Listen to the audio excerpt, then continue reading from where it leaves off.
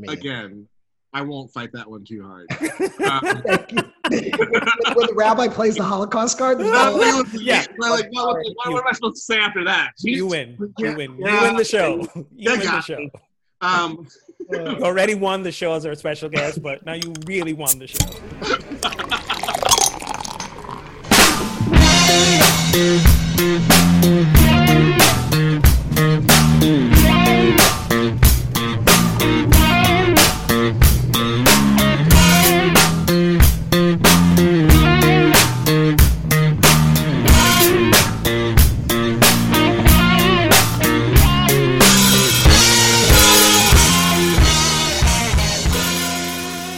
Welcome to episode 165 of Pub Theology Live, the weekly conversation on life. I can speak and faith over a craft pint, a fine wine, whatever happens to be in your glass. Catch new episodes weekly as Reverends Shannon Meacham, Hogan Fuller, and a special guest address and engage what's happening through a theological lens, usually with a good brew in hand. Today, we don't have Shannon. We have me, Hogan, left in charge. Buyer beware. And filling in for Shannon is our producer and Shannon's husband, in that order of importance, and frequent guest, Derek Weston. Wait, she's going to hear this later. Also, wait, you're hearing it now. Also, we welcome Rabbi Eli Friedman from Rodef Shalom in Philadelphia, and I'm not going over all his bio. Yeah, that's good. I didn't have one. None of my bio makes sense anymore. Anyway, it's all about going out. None of our bios make sense anymore. Really. In this time, glad to have you guys. I work on my new pandemic bio, which is Eli sits at home and tries not to strangle his children. I like that. Pandemic bio. I think that should be the title of the episode right there. Pandemic bio. So yeah, all guys today. What could possibly go wrong? You can show your love for Pub Theology Live by becoming a supporter on Patreon. Get access to extended interviews with special guests, some before and after the show banter. We try to solve racism in our pre-show today, and I expect, as you might suspect, didn't quite nail it, but good discussion. Visit patreon.com/PTLive to get started. A big thank you to our current patrons. And coming up, join us for our happy hour to celebrate the end of our season, which, isn't it early this year? Like, we usually end of June. I think Shannon just said this is it, and we were like, okay. I think normally there's a show a live show at that Wild Goose. Yeah, and usually we align it also, I think, with when kids get out of school and summer hits, but all schedules are done. So we are apparently going on break, maybe a touch earlier, but we're going to do it in a big way, happy hour. And it'll be me, it'll be Shannon, it'll be all our co-hosts at some point. I think it's going to be like a 2-hour thing. People are going to drop in, drop out. Shannon and I will be probably drinking the whole 2 hours, so this is going to be fun. You might tune in for the last hour. I think we might have some of our Patreon folks join us too. I think that's in the works, maybe. Don't hold me to that. But we will also be raising money for COVID-19 relief in some way. So mark your calendar, set your alarms. The tentative date is June 9th at 4 p.m. I think that's like, 2 Tuesdays from now. But I just heard rumblings about maybe a Sunday evening recorded. I don't know. Hashtag COVID time. So I don't know. But pencil in June 9th, 4 p.m. Eastern Standard Time. Oh, I think she wanted to do it later so that the West Coast could get the happy hour thing. I mean, I've been drinking starting at 1 o'clock. I don't see a problem. You know, exactly. It's 5 o'clock, it's 4 o'clock, it's 1 o'clock somewhere. Day drinking has taken on a whole new meaning since this pandemic happened. Anyone who donates $25 or more will receive a free Pub Theology pint glass, as being displayed by Derek right now for our listeners who can't see it. For people who are watching. Yeah, but this part of the show doesn't go up in the video. It's only the pre-show and the post-show. Anyway, we have the glasses in there. But thank you for Vanna Whiting the shit out of that glass. Hogan, this part of the show is never in the video, so I could have been picking my nose like this whole time. This whole time, dude. Go for it now, man. Only I'd known all these weeks. Ain't no watching. Ain't nobody watching. Sometimes I will take some clips from the show to promote the podcast, but that's sometimes. That's infrequently. Anyways, so you can join the show on the socials, Twitter, Facebook, Instagram. We got some videos up on YouTube. Use the hashtag PTLive. And today we are going to discuss grilling, Memorial Day, Ascension, and Pentecost. I think all those things happened on the same day. So let us start. Share what we are drinking. Let's start with our guest. Eli, what you got going on? Right. Yeah, I got two today because, there you go. You never know how it's going to go. Both local. Been doing a lot of local drinking recently. We got some breweries that are doing deliveries here. One is Levante, just outside of Philadelphia, and the other's Roy Pitts, another one not too far from Philly. Delicious. I'm going to start with the Levante. It's an Italian style brewery. This is their Birra di Levante, an Italian style Pilsner. So okay. Yeah. Gotcha. And Derek, what you got going on? Well, I also have two, but it's two of the same. It's the Astrodon Hazy IPA. I think I was drinking this a couple months ago. It's named after the official. That's right, dinosaur of Maryland. Of Maryland, because Maryland needed its own dinosaur. Yeah. Does Pennsylvania have an official dinosaur too? I don't know, and actually, I feel like doing a little bit of research on state dinosaurs. And honestly, they should all have their own beers because I think they've earned it. So,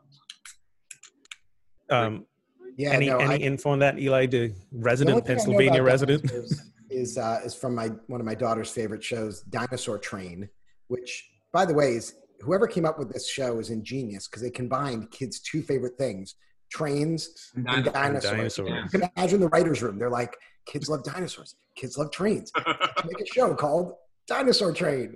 Yep. And the great thing about kids shows is they don't have to make sense at all. But she knows the name of 6 years old, knows the name of every single dinosaur ever. Kids get into that stuff. Yeah, I was like that. When my daughter was little, for some inexplicable reason, she was into the Wiggles. Remember the Wiggles? I've ever heard of the Wiggles. They're still a thing, apparently. Oh, yeah. And they've got a few new cast members, but they still got some of the original cast members who should not be doing this right now. That's all I got to say. This is you're in my wheelhouse right now with a 2-year-old and a 6-year-old, man. My God. You folks are a little too old to wiggle. Seriously, I'm there needs to be an age cap on that. I'm seriously, you've been doing this for 20-some years now? Think you're good. I think you're good. I am hitting up my local down the street Spigot River Brewery again, which I am going to nickname No Label Brewery because seriously, these guys are having shipping issues. So this is a little mini growler. That's fun. Of their Kolsch beer, and dude, literally when I bought it, slapped on the label and wrote, as you can see, the word Kolsch. Is that a 32-ounce crowler? I think so. I'm gonna not drink it all during the course of the show because I do have a class to teach a little bit after this, and it's not gonna go well if I show up for my congregants after drinking 32 ounces. So I might only go half today. We'll see what happens. So let's dive in. What is your favorite thing to eat off the grill or to grill? If you're not the one who does the grilling, are they both the same thing? So I'll just jump in first. Go for it. Just say thank you for the terminology that you called this grilling and not barbecuing. Yeah. My wife, who's a native of Texas, takes offense. It's a real Northeast thing. People don't know the difference between the two, and she gets very upset. And I need to set the record straight here for everybody that when you just put meat on a grill, that is grilling, or veggies or whatever. To barbecue is a whole nother level, right? That involves smoking and time and all these spices and sauce and whatever else. So she gets really mad when people are oh, come over to my Memorial Day barbecue. Oh, we're going to be barbecuing. Yeah, no. It is. I until you said that, it didn't click that coming from Barbados, that's what we said too. Everything was barbecuing. We were just gonna go barbecue some vegetables and barbecue some chicken and barbecue whatever. But you're right. I wonder where that whole split came. Yeah. So, yeah, we did a little grilling. For me, I'm gonna go pretty boring and just I love a good burger when it's done right on the grill. And I don't really like burgers unless they're on a grill. Yeah. So we did fun ones. I did ones not very kosher, but with grilled onions, mushrooms, and are you allowed to admit that? As the rabbi, do we need to edit this out later? Sorry, we're reformed. Okay. So no bacon, burgers, just a little cheese on it, All right. Now, Derek, you guys just recently broke in a whole new smoker situation going on. Yeah. So we got the smoker, and that has been a game changer. So far, I've done ribs, I've done salmon, I've done pork shoulder, I've done brisket. It's lovely. It's a lovely thing to have. But like my favorite thing, I love a good steak off the grill. Mm-hmm. Love get the good grill lines and the smokiness from the grill. Like, I mean, you really can't go wrong with a good steak on the grill. Yes, I echo that sentiment. I was gonna go with steak too, even though it took me quite a few years to master grilling a steak. It's really easy to either overdo it, or like really like go way too rare. It is not my favorite thing to grill, but it is my favorite thing to eat off the grill. But I got it down, and the secret, folks, is always take it off 2 minutes before you think it's done. Now, when you think it's done, it's a whole thing, but you gotta take that sucker off because it's gotta sit, and while it's sitting, it's still cooking. Still cooks. So the time is a little bougie, but have you ever tried to sous vide your steak first and then do it on the grill to finish it?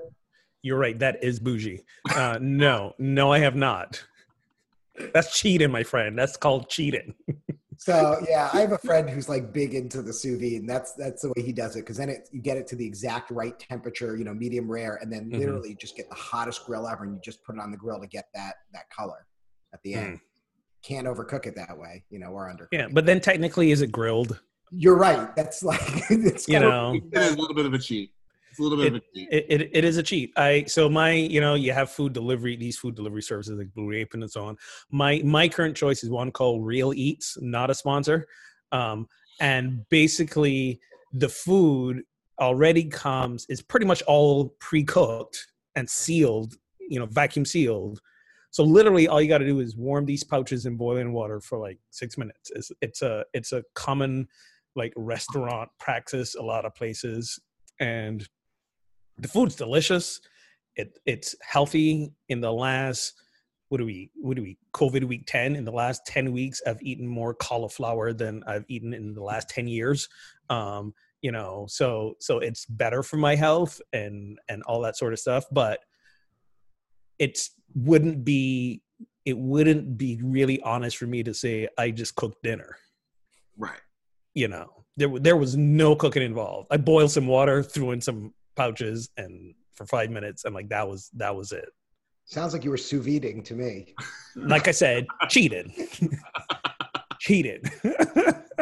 So, but also I got a weakness for a nice all beef hot dog, like right off the grill. That's my weak point right there. I like a good brat. I'm not into hot dogs. I don't like, they're functionally the same. I don't know why it is they're so completely different for me. There's something for me about the kosher hot dogs, not necessarily about them being kosher, but the flavor. Yes, those are the only kind I buy. It's a different kind of spice that they put in the kosher hot dog that, like, I don't know what it is. It's good. Does that make me an honorary Jew because I'm eating the kosher hot dogs? Oh yeah, definitely. Score. Actually, being in Unity, you're already a Reformed Jew because we're both so far left. You're good to go, man. That is so true. So you know what I'm watching now? Because I started this week because it's Memorial Day week. All the like night shows are on hiatus. the Chicago Bulls Michael Jordan documentary things over. So I'm like, what should I watch? So I'm going through my Netflix list, and I don't want to watch any of the series I'm currently watching, because I just want something that I get on my spin bike, and after like 45 minutes, I'm like, okay, that's enough. I don't want to get sucked in, and then next thing I know, it's like 1 PM, nothing gets done. I'm watching what is it called? The Story of God on Netflix, and it's hosted by Morgan Freeman, right? So God, I mean, right, the voice of God is hosting a series about God, stroke of genius. But he's basically, I'm 2 episodes in, and he's basically approaching topics from all the various religions. So the one I just watched this morning was about the end times. How do the different religions view the end times? And he went to Israel and was talking about in Jerusalem how the Jews, the Christians, how they view the end times. And it's fascinating because it's like there's just enough balance of like we're bringing in the historians and the scientists and all of that, but it's user friendly enough. And there's Morgan Freeman, so it feels familiar as you're watching it. So yeah, that's what I'm into right now. Don't know why I went down that rabbit hole. Anyways, I blame COVID. So we just celebrated Memorial Day. It's hard to use the word celebration on a day like Memorial Day, so we'll go with observed. What did you guys do? Did you get together with people outside of your household unit over the weekend? Did you observe any precautions? And what did you see happening in your area? If you live in the Ozarks, I'm going to pray for y'all, because I saw that clip on the TV. People at that pool party. Yeah. It's like, oh my God. Woo! Oh my God. They all need to go to Vegas and just gamble right now, because if none of them get sick, they are the luckiest people in the world. Yeah. Go bet it on black or something. I don't know. So what do y'all do? So we stayed home. We grilled, made burgers and hot dogs. But there was no way we were going anywhere. So it felt like just another day. There wasn't a whole lot to mark it as a holiday in our house. Like it really just felt like another COVID day. Yeah, ours was pretty similar. We also we're just with our family. Philadelphia still, we got like the different color codes for the counties in Pennsylvania. We're in red still here in Philly. Other parts of the country of the state have opened up a little bit, but we're still taking it pretty seriously. And so we stuck with just our family. Although we did go out for a hike. We went up to Benjamin Rush State Park and did a little hike in the morning with the kids, which was kind of fun. Although hike maybe is a little bit of an exaggeration when you have a 2-year-old. Oh my goodness. No, I mean, I stayed into, I am my only family here right now. It actually ended up sort of being a catch up on work sort of day while TV was on in the background, and I was good with that. But you mentioned the color coding thing in Pennsylvania. Can somebody explain to me, because I swear I've lived here half my life and I don't understand the difference really between federal and state application of things. Like people are talking about federal response, a state response. Every state's doing something different. So for example, by contrast, in Barbados, as soon as we realized that the only way COVID was getting to the island was by people traveling in, especially from the United States, we shut all the ports down. Yeah. And after all this time, it's a small island. There is, I should know this. My teachers would be so ashamed. Maybe 3/4 of them. No, not that much. How many people live in Barbados? I don't know. A few 100,000 people. It's a tiny island. Only 7 people have died. Yeah. Okay. Out of a few 100,000 people. You do the math. I'm sure that's a much lower percentage relative than here, But I'm but there was a one national approach to the whole thing. There was a curfew established. The police were not messing around. Like, you were out when you shouldn't supposed to be. This, like, get your butt in the car. Like, and it was an island-wide thing. And we got districts and parishes and all that sort of stuff. Here, it's like a hot mess of everybody doing something differently. And it's like, there's that sense of, we're this state, so this is how we do it. Well, normally in the United States, when there is a crisis, there is also a competent central government. Okay. Okay. That's what I was thinking, Derek. There is a competent federal response that is giving a unifying message for the country instead of tweeting things like "Liberate Michigan." In volleyball, we call that a set, what I just did, and then you spike. There we go. So I would add that the balance of power between state rights and strong central government, goes back. I mean, the Federalist Papers, Alexander Hamilton. I mean, this is the very founding of our country. Hey, and wear my Alexander Hamilton shirt right now. Well, that's good. So you knew that. Young Scrappy, yeah. But that was some of in the original framers of the Constitution was trying to figure out that balance. Not to go on too ridiculous of a tangent, but this is actually a topic that goes back centuries, because under King David, we saw rebellions of the various tribes in Israel, right? There were 12 tribes in Israel. Right. And actually he was dealing with the exact same thing. It was tribe rights versus the strong central government in Jerusalem. And what ended up dissolving the united monarchy, and after Solomon, right, you don't no longer have a united monarchy, was basically it was the exact same debate we're having today over state right versus strong central government. And didn't David go to war and kill the opposing clans? I mean, I'm not opposed to that happening right now. It didn't end so well. It might keep us all safer. Please don't quote me on that. I'm joking. But like, seriously, I think if Israel, back in the first or 1000, whenever, or 586 by the time, it was destroyed by the Babylonians, if they had maintained a united front and hadn't been so divisive in the different tribes, I think they might have been able to withstand the opposing armies that were coming in. And so right. I don't know. I think it's a message to remember. I don't think we do well being, each doing our own thing. But at the end of the day, like Derek said, when you don't have a president who's competent and who's able to lead us, at least we have some good governors. Yeah, thankfully, some. Underline, bold, italic that word some. Well, and unfortunately, we have some who started out good who are now caving to their party. It's unfortunate.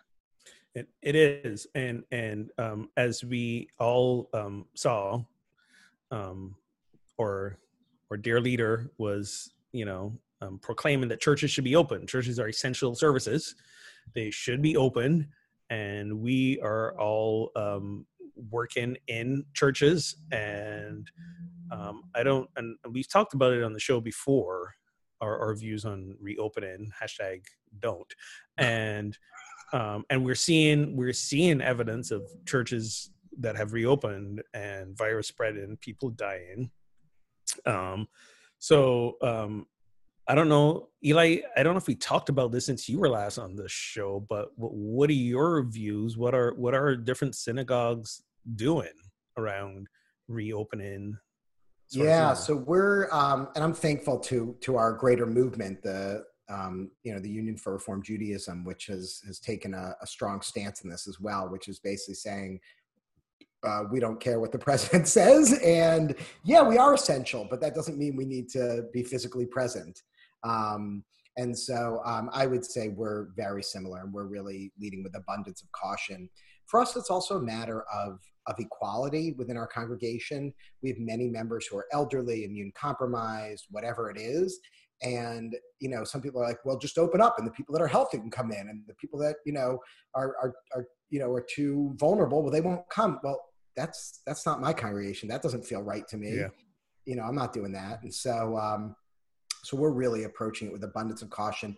The big thing is we're already planning now for our high holy days, which is, Rosh Hashanah, Yom Kippur in the fall.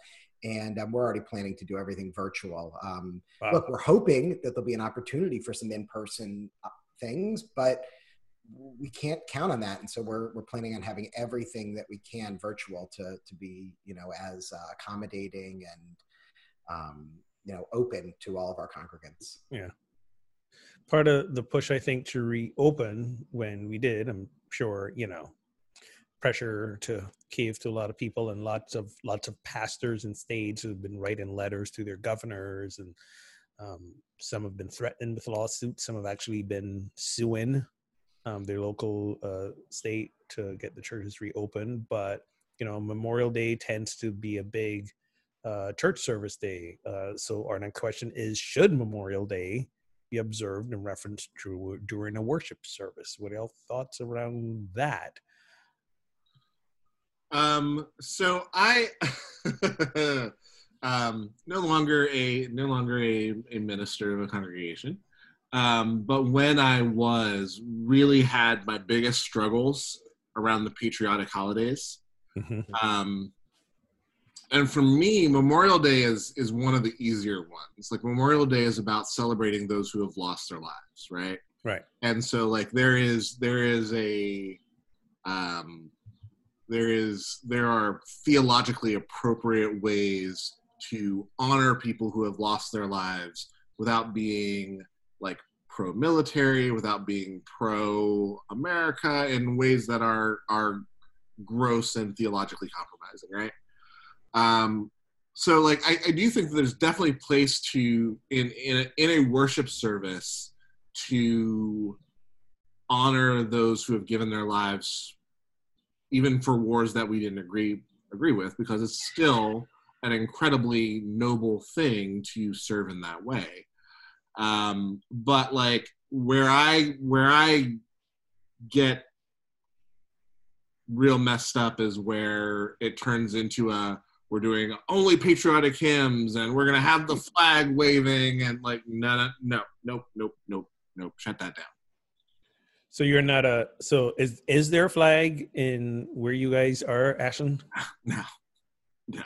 We do have a flag on in our sanctuary.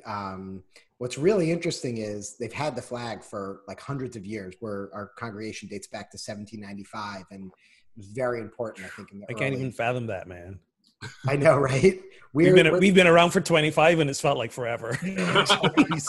Our congregation is the oldest Ashkenazi, which is Jews from Eastern European descent, the oldest Ashkenazi congregation in America. Wow. And there was a real push to be patriots, to be accepted. So they very much, and actually, because they were so worried about like charges of dual loyalty and things like that, they actually, even when Israel became a state, chose not to put an Israeli flag on the bima. And that's only something we did recently in the past 10 years, because they always wanted, our congregation always felt like, we have this history as part of America, founding, and like, we don't want to be seen this dual loyalty or anything like that.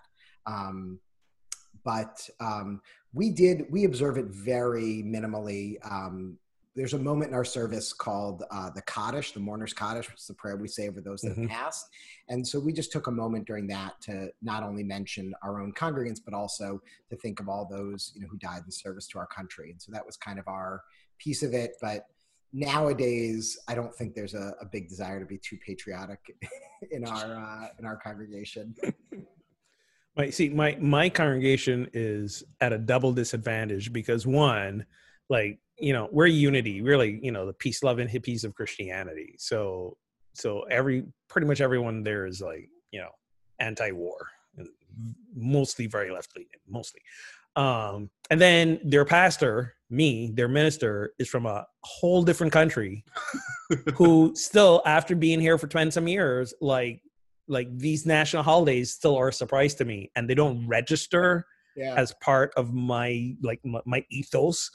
So the music director's got to remind me, oh, by the way, it's Memorial Day. What should we do? I was like, oh yeah.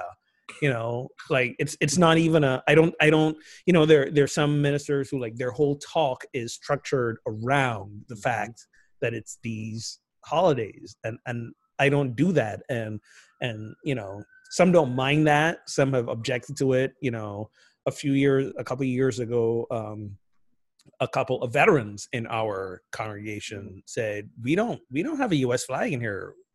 We would like one because, we fought in wars. We served our country. And, we got friends and family who died serving this country and so on. And we've got congregants who died who were in the military. So we should have a flag. And, well, that started a bit of an uproar, in the Peace, Love, and Hippie Unity congregation. So, we ended up getting a U.S. flag. We also ended up getting, a flag with the image of the world, from space. And they kind of stand next to one another. But for me, it was like neither of them need to be on the pulpit. So they're actually in our like hospitality area. And that was sort of like the compromise we sort of all settle on. And it's a moot point now because nobody's going in any space right now. But yeah, so it's sort of weird. And I don't know that I hear what you say, Derek, about it's about honoring and memorializing those who lost their lives, which is entirely appropriate. But I find it, I in my head, is almost impossible to separate that from why these people are dead in the first place. Like the why, how do you ignore the why sort of deal, which leads to a whole bunch of other things. Can we ignore the why? I mean, I think that's the why is the whole reason we're. I think that's a really good question, and honestly, like you don't have to sell that one too hard for me. But I do think though that there is a place where like, and I've served, the congregations I've served have mostly had older folks in them, and so like when you're talking about when they're remembering loved ones who died in wars, like a lot of times they're going back to World War II. Like it's not just like, and that was a just war. And like U.S. involvement of that, I think we'd all agree that's a good thing. All of us like got it. Like it's hard to like wrap your mind around a situation like a circumstance where going into World War II would have been a bad idea, right? Like it's just and that's the thing about World War II that makes it so like such a sticking point, because like that was the exception, guys.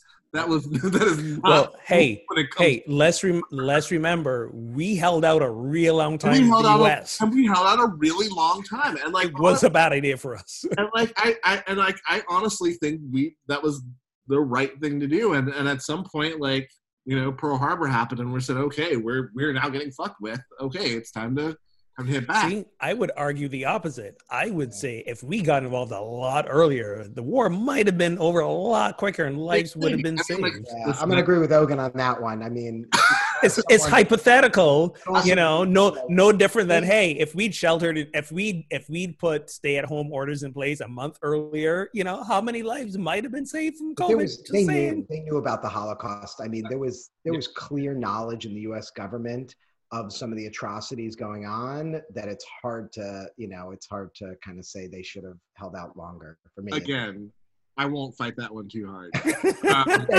the rabbi plays the Holocaust card, what am I supposed to say after that? You win. You win the show. You win the show. You already won the show as our special guest, but now you really won the show. Oh my God! But I do think that we have to. We do have to. I think particularly for us left-leaning, peace-loving, hippie congregations, like we do need to talk about like lives that are needlessly lost in when we basically everything since World War II. Yeah, like that. Like we've had a bunch of wars that have been really just imperialist adventures that have cost our young people lives, and like we need to be I think it's absolutely our responsibility to talk about that. So I think we have to talk about lives that are lost. I think we talk about why they're lost. I think Derek, do you think Memorial Day is the time to kind of do that? because it's so present, or is that disrespectful, you think, to the memory of some of those folks who I think it's one of those things where you gotta know your community, and there's gotta be some trust there. Yeah. I think one of the and I will completely just out myself as like when I was a young naive pastor. That like these are the best stories. I took some steps from all of us that probably shortened my career.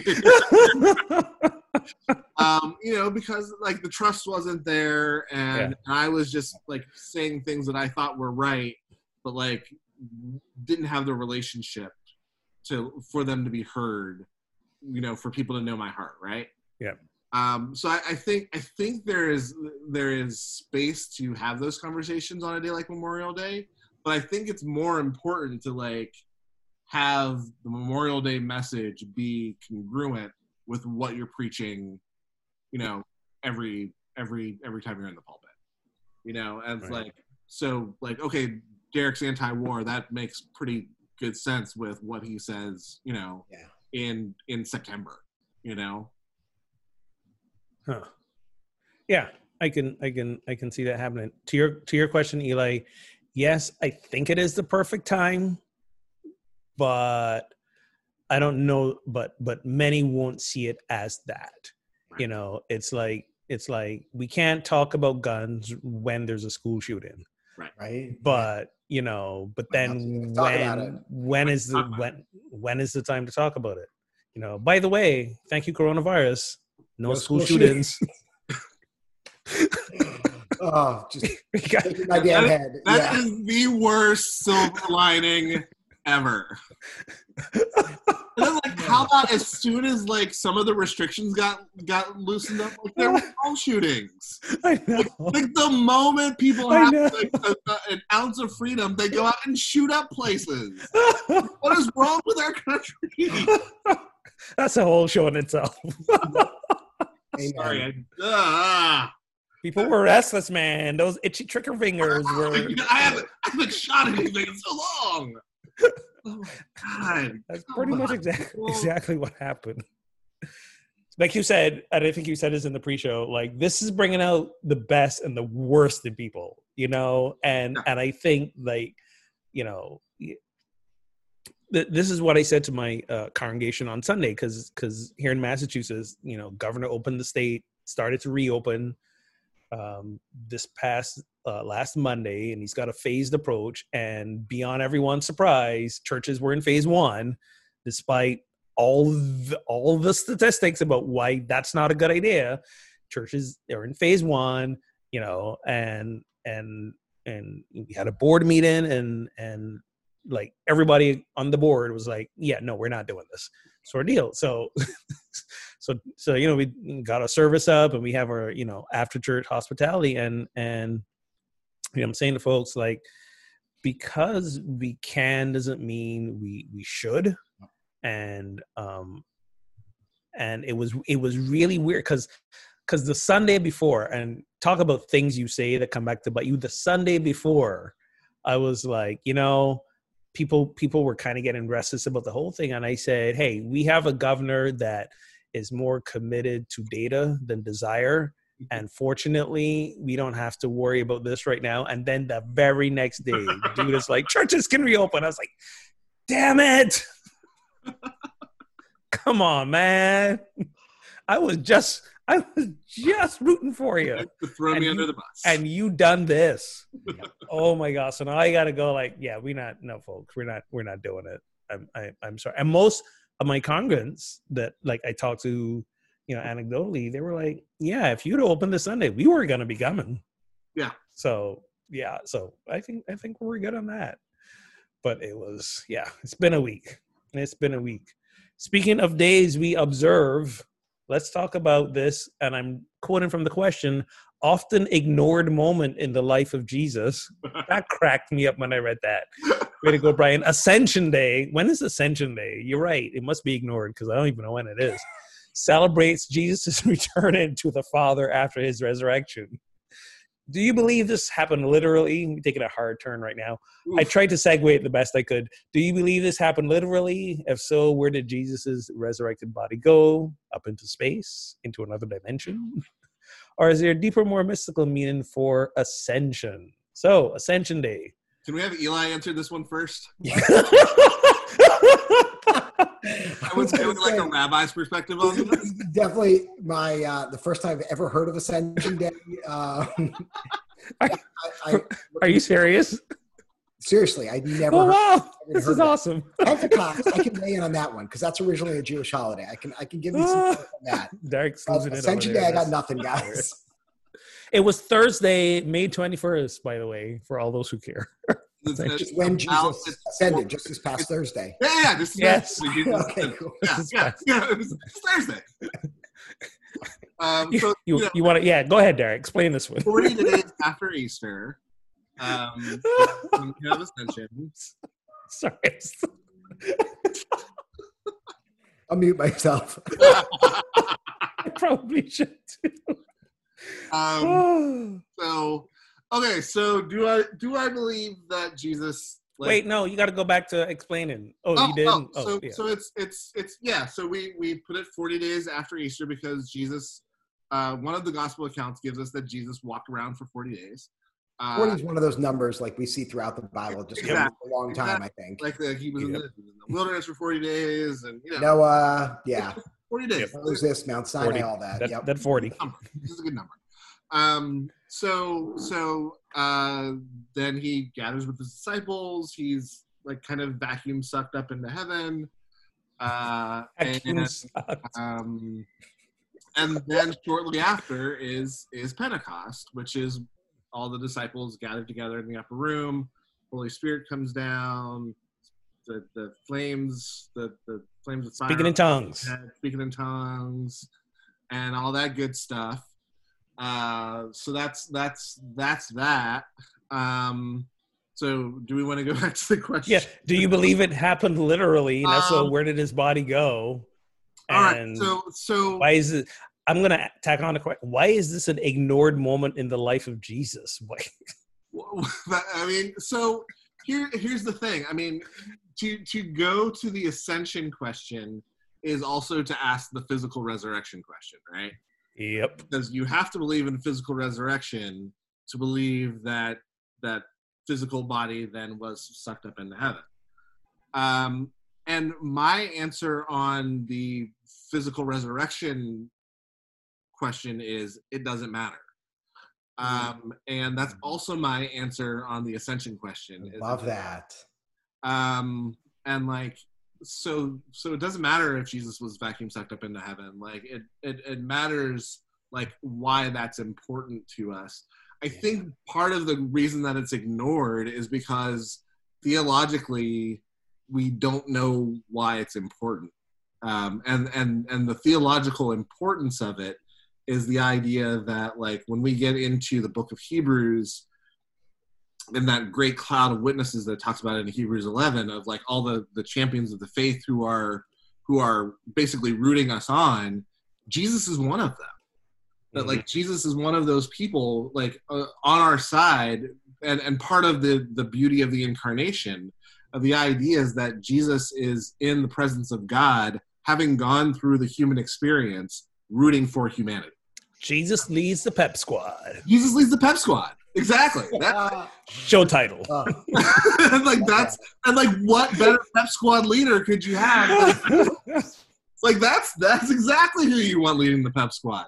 That's hilarious. So for me, it's the idea of Jesus being in the presence of God, having had the human experience, being on our side.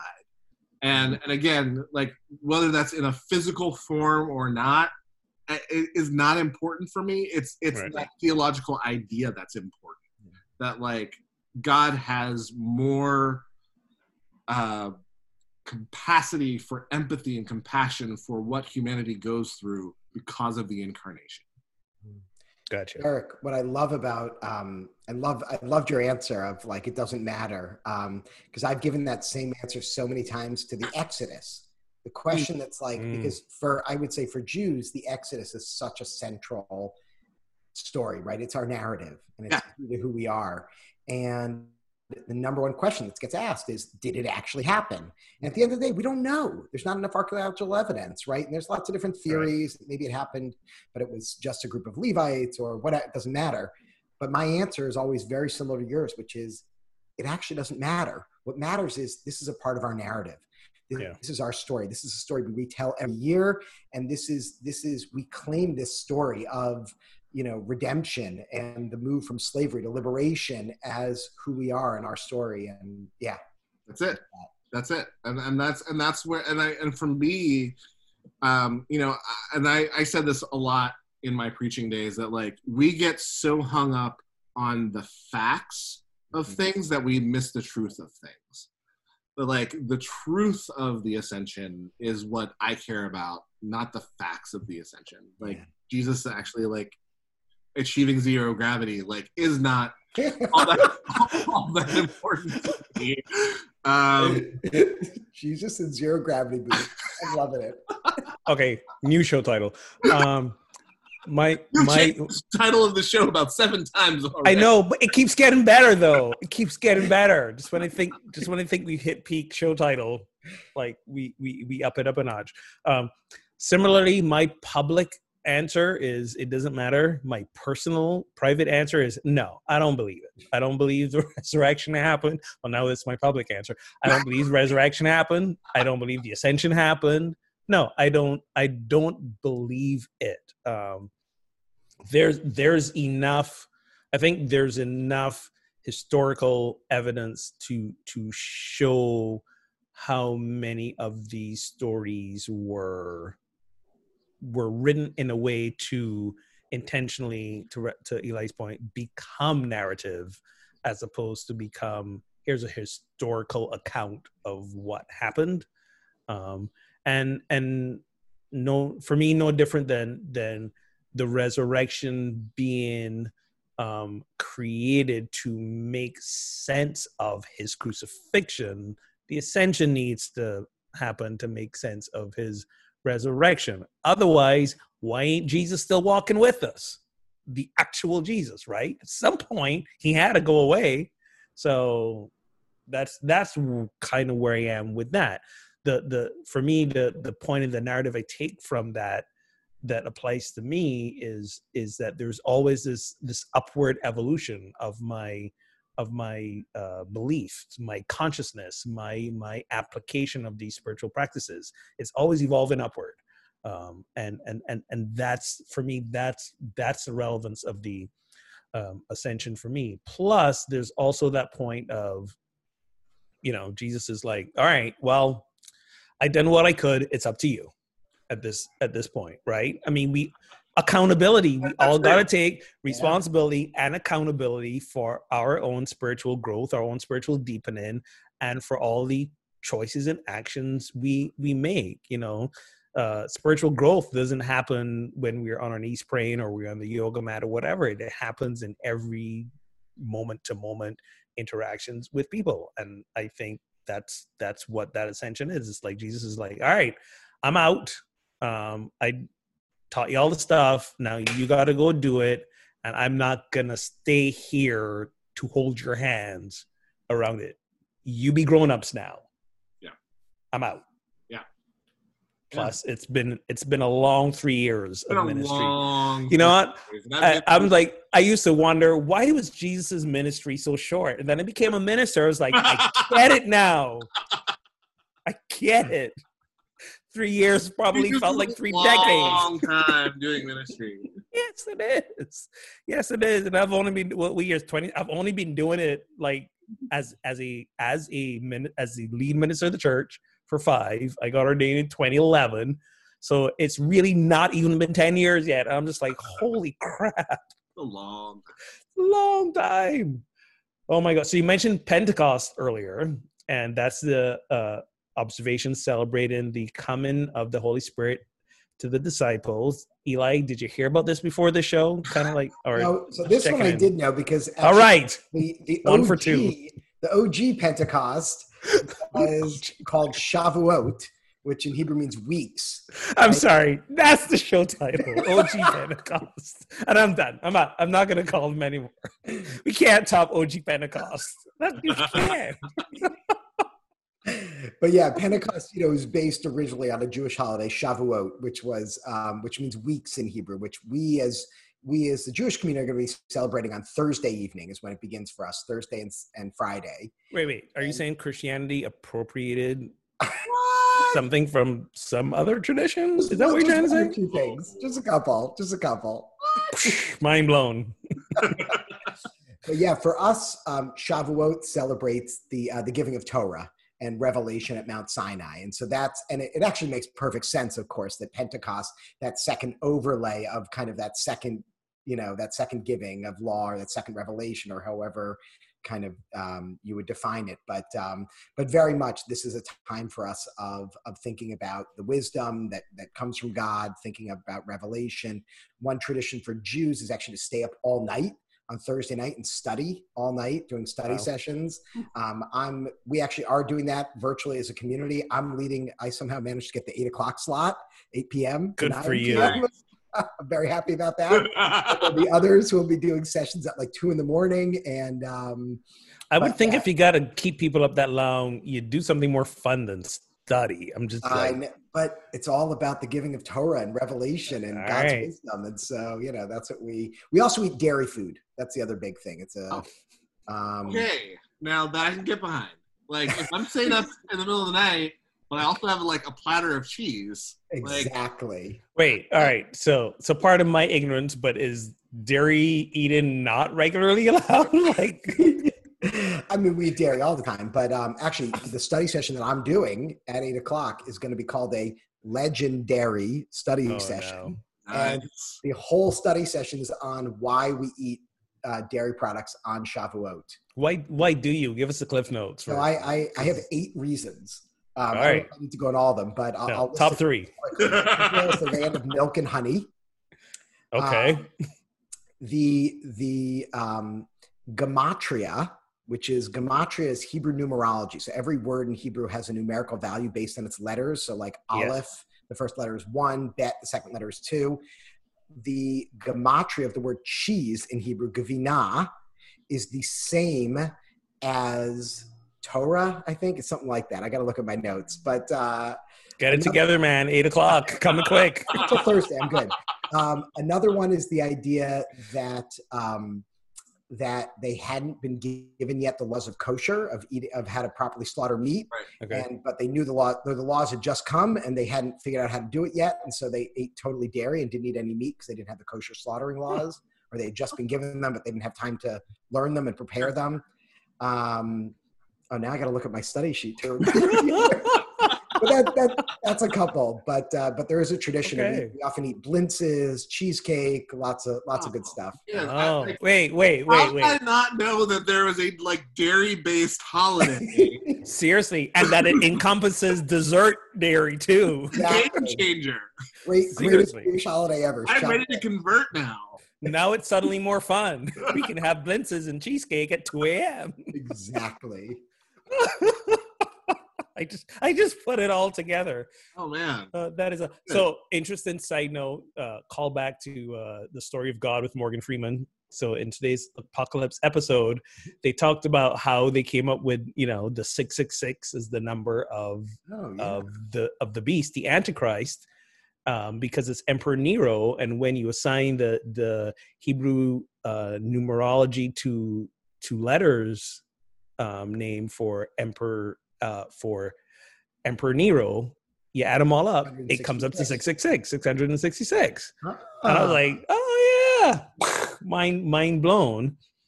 And then there was some other documentation from the the Dead Sea Scrolls with the Essenes that had it numbered as 616.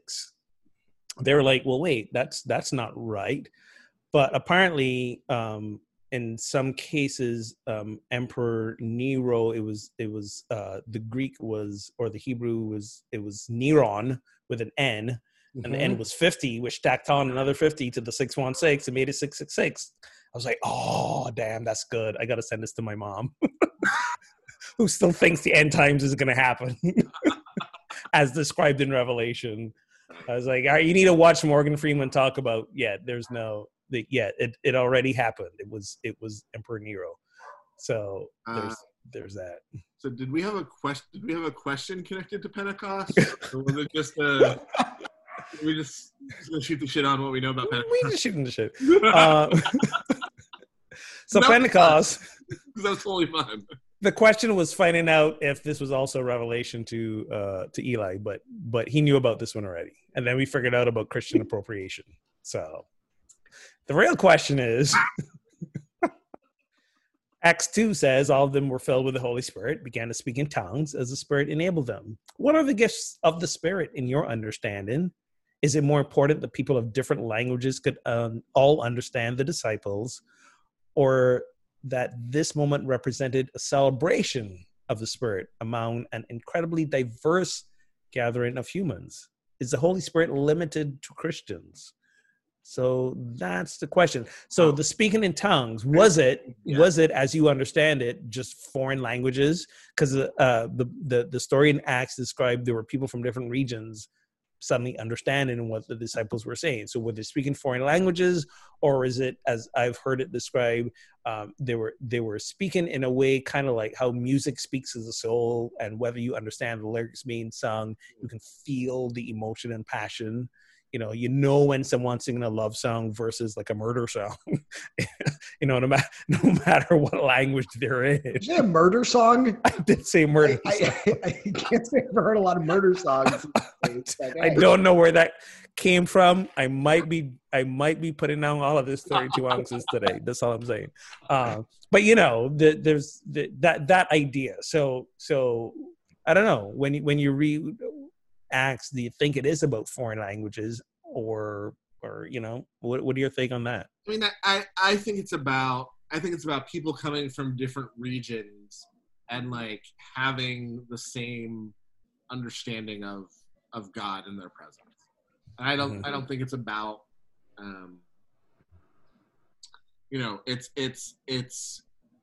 it's people coming together and hearing the story of God in their own language in a way that resonates with them, and they're shocked by the fact that like they've all descended upon Jerusalem for this festival, and they're expecting to have the obstacles of when you go to a different place and have translation issues, right? And they come and hear Peter give this message, and they're hearing in a language that makes sense to them. And I think that's more about what is the beginning of, in Acts, the growing understanding of the universality of the Christian message. Okay. So I don't, whatever. He's like, I'm tapping out. I've already like overused my theological muscles today. I have so many questions on this. I feel like it goes so many different directions. I actually had a question for you, because like when the OG Pentecost, like the understanding was the formation. The giving of the law was sort of like the constitution. Yes. For a new nation, right? 100%. And like, so like, is that a fair, based off of what you know, is that a fair parallel to what's happening in the Pentecost story for Christians in the New Testament? Again, based on. Yeah, no, I think so. And I think, for Jews, we don't call it the New Testament for that very reason, right? I guess we do call it the New Testament. We don't call the Hebrew Bible the Old Testament, right? For that very reason. But this idea that it's just the Bible, the whole supersessionary nature, Yeah. Right. But for Christians, that's exactly it, right? That it's the second law, right? Now, for Jews, what's very interesting is we also have kind of a second telling of the law, a second overlay, and that's what we call the oral tradition, which is the Talmud. The rabbis believe that the Talmud was actually given at the same time as the Torah, was given at the same time at that initial revelation, which we saw. Really? Oh, wow. Wrote, okay. But that it was revealed later in oral speaking, but that the original kernel of that was also given then. Oh, so interesting. It's interesting. I wonder if that would be. I've never heard that before. Yeah, now we're getting our minds blown. For Christians, do you believe that when revelation was given at Mount Sinai, was there also a piece of this second revelation to Jesus that was coming later in that at all? Or was that solely came later at Pentecost and other times? So, I mean, there are Christian traditions that will tell you that everything in the Old Testament points to Jesus, right? Look at the binding of Isaac. You look at, right, you can see exactly that all of it was kind of like giving hashtag reverse engineering. Right. But I think that's part of why Pentecost. And to go back to the ascension question, I think Pentecost is just as overlooked or undervalued as ascension. Mm-hmm. In a lot of evangelical Christian circles, because I think there's just people just don't know like church liturgical history, but I think that it's not as much of a blatant point to Jesus as a more like point to the church and point to what is the responsibility of disciples and apostles post Jesus, post Jesus' ascension.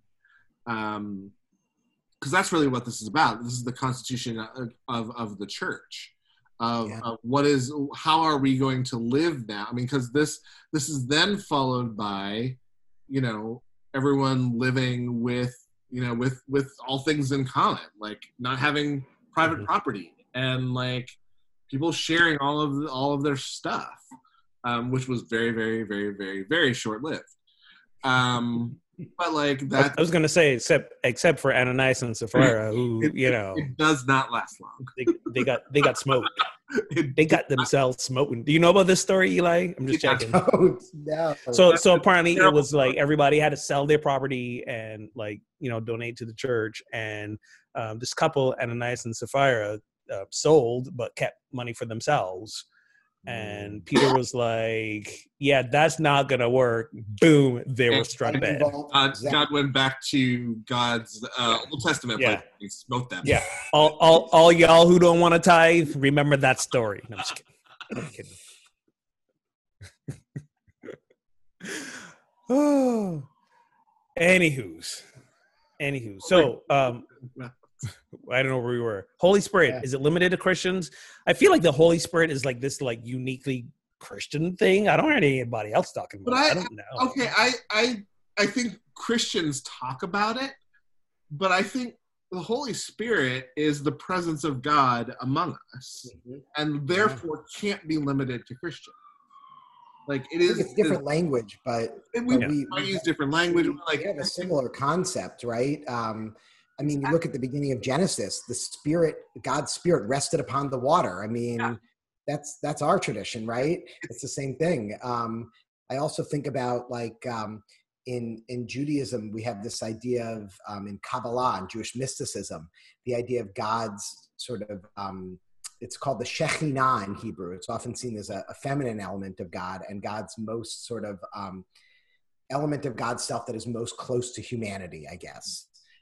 In the Kabbalistic view of God. So I think there's very much, although it's different names, I think we very much have this idea of God's indwelling among us. And at least for Jews, the temple in Jerusalem was that space, right? It's like Field of Dreams. If you build it, I will come, right? Vasuli mikdash v'shochanti betocham.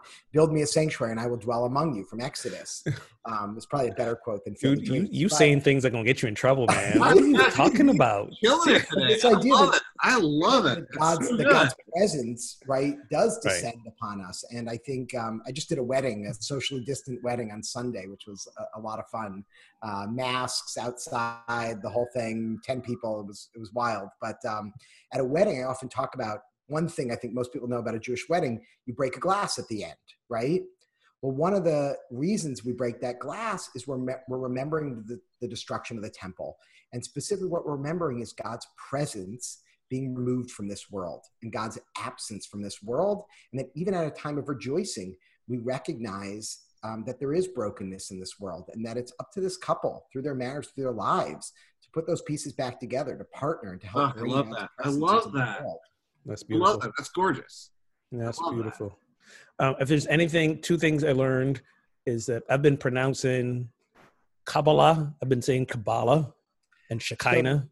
I've been mispronouncing those words for years, apparently. It's just like an anglicized versus Hebrew pronunciation, but with Kabbalah or Kabbalah, I do try to be careful with the pronunciation, because oftentimes when people hear Kabbalah, they think of like Madonna and all that stuff, which is not, that's kind of a pseudo whatever. Right, yeah, no.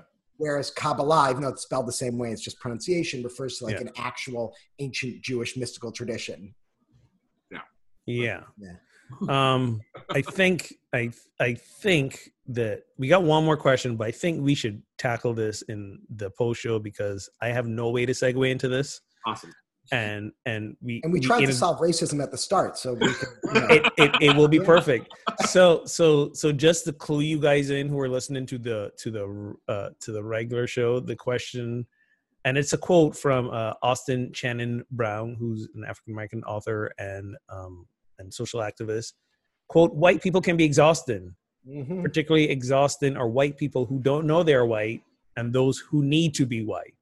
So we'll be discussing that in the hard segue in the post show, because there is no segue to that. After we talk about Holy Spirit and speaking in tongues, like, I mean, I don't got one. And we're at time.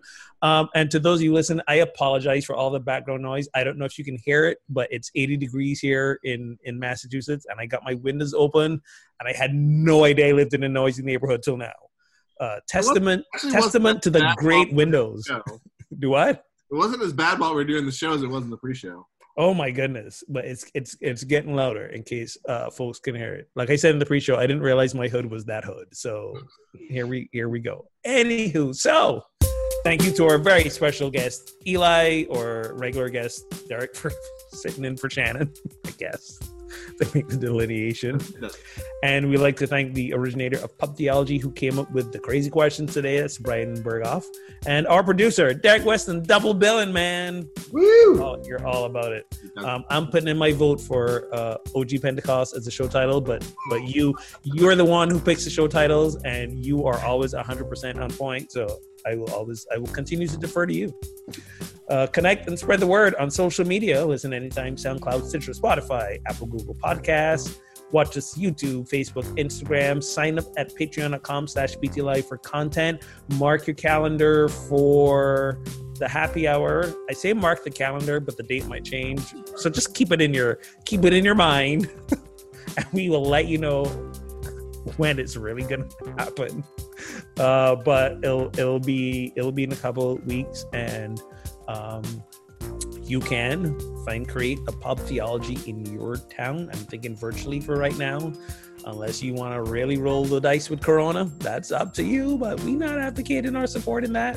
Head over to pubtheology.com/directory to figure out how to do that. And until next time, friends, drink responsibly and keep those conversations flowing. Oh, that was perfect timing. Who's ever that was.